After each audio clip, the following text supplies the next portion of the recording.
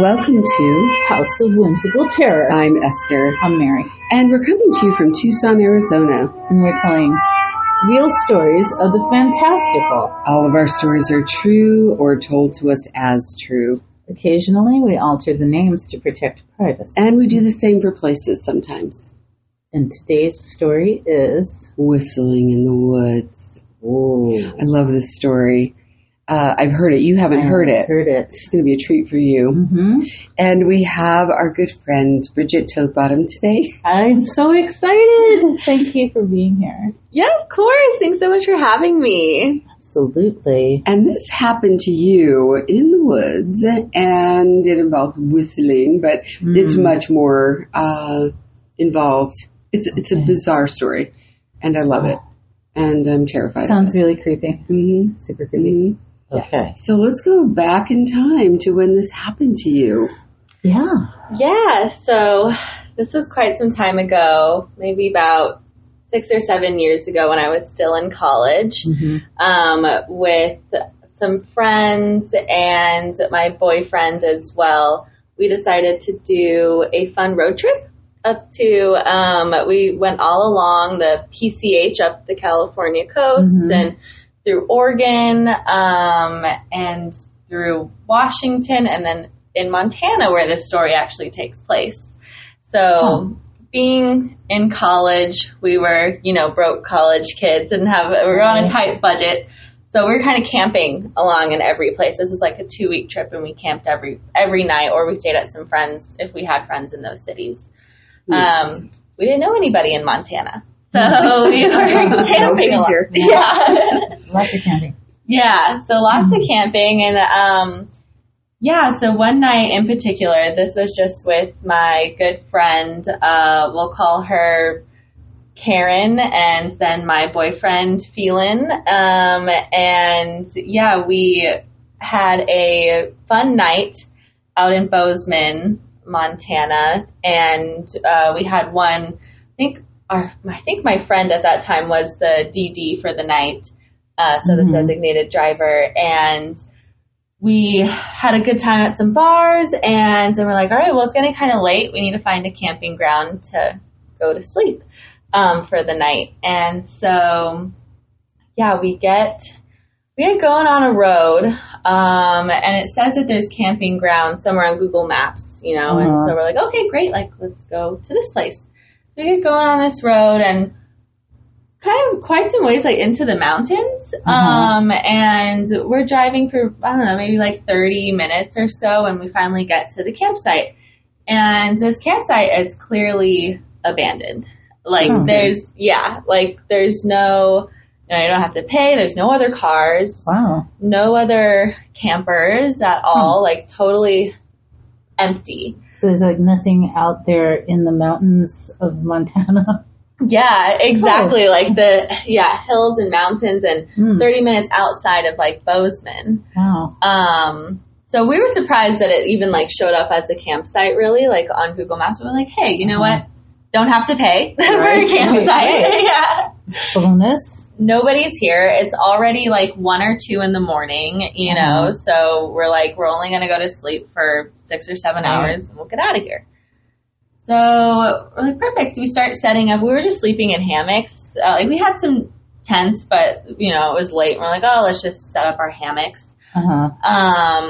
We had a little fire going for a little bit, and then we got pretty tired. So we each crawl in to our hammock. And within about, I want to say 5 to 10 minutes, we see a car pull up into the parking lot. And so we're kind of watching this car, and it's driving a little bit slow. And then it pulls up right next to our car, the only car in the parking lot, and turns its lights off. Oh, weird. Yeah. And it's not like this is 7, 8 o'clock. This is 1, 2 o'clock in the morning. So who's, it's rare that you would have been looking for it at that point. Yeah. Yeah, exactly. And, we could have maybe fallen asleep, but it was so interesting that it just happened a couple minutes after we tried to go to bed, after staying up a little bit. And we had a little fire, but yeah. And so immediately we're kind of on alert a little bit, we're like, Sure. why is this car? Smart to be on alert at this point. Yeah, there wasn't much smartness and many hard decisions going on yet, but yeah, so we start kind of talking to each other a little bit. We're like, "Do you see that car? That's a little strange," and we're feeling a little uneasy, and so we all just kind of stay in our hammocks for like another maybe 10 minutes or so. We're like looking for headlights, looking to see if like the car would turn back on and leave or something, and nothing happens. It's like no one gets out of it. Nothing. No one gets out of it. We don't hear any car doors. We don't hear anything. And so at this point, my boyfriend, like, maybe I'll just go like check it out, just like see if if they're even still there, like what happened, and so he gets up and starts walking over there, and then we hear him go, "Guys, the car's gone." Oh, what? Weird. Yeah. And so we're like, wait, what? Like, we did not hear the engine start. We did not see the lights go back on. And yeah, and keep in mind, like, our car and this car were both like facing us. So like if we were to turn on our headlights, we would be shining the headlights onto our campsite. And it's dark. It's night, so you're going to really see those headlights. Yeah. Totally, yeah. No other lights, and we saw them when they pulled up, like we were getting kind of shined with their headlights. We were probably like 30 feet away from them still, so it wasn't like right there. But yeah, if they turned on their headlights or turned on their car, we totally would have, been shined by that. Wow. We didn't hear anything. We didn't hear any, leaving of the car, nothing. All of a sudden, it just like wasn't there. Weird. Yeah. Oh, yeah. So we're a little freaked out, and we're just like, that was really weird, and we're like looking around and seeing, maybe it went to a different part of the parking lot. Like, no, car's just gone.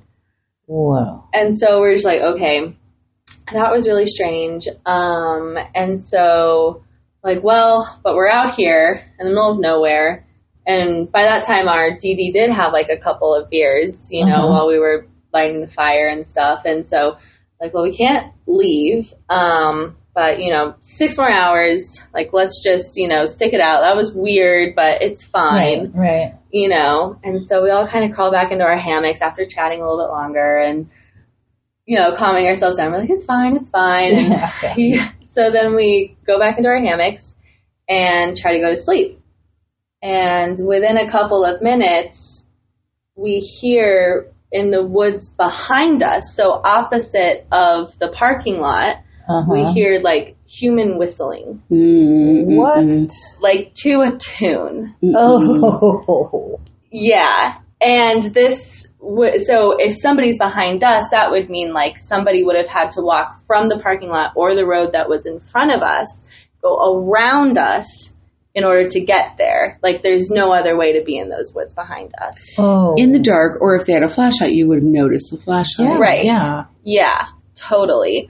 So we hear this whistling and all of us shoot out of our hammocks. What was that? Right.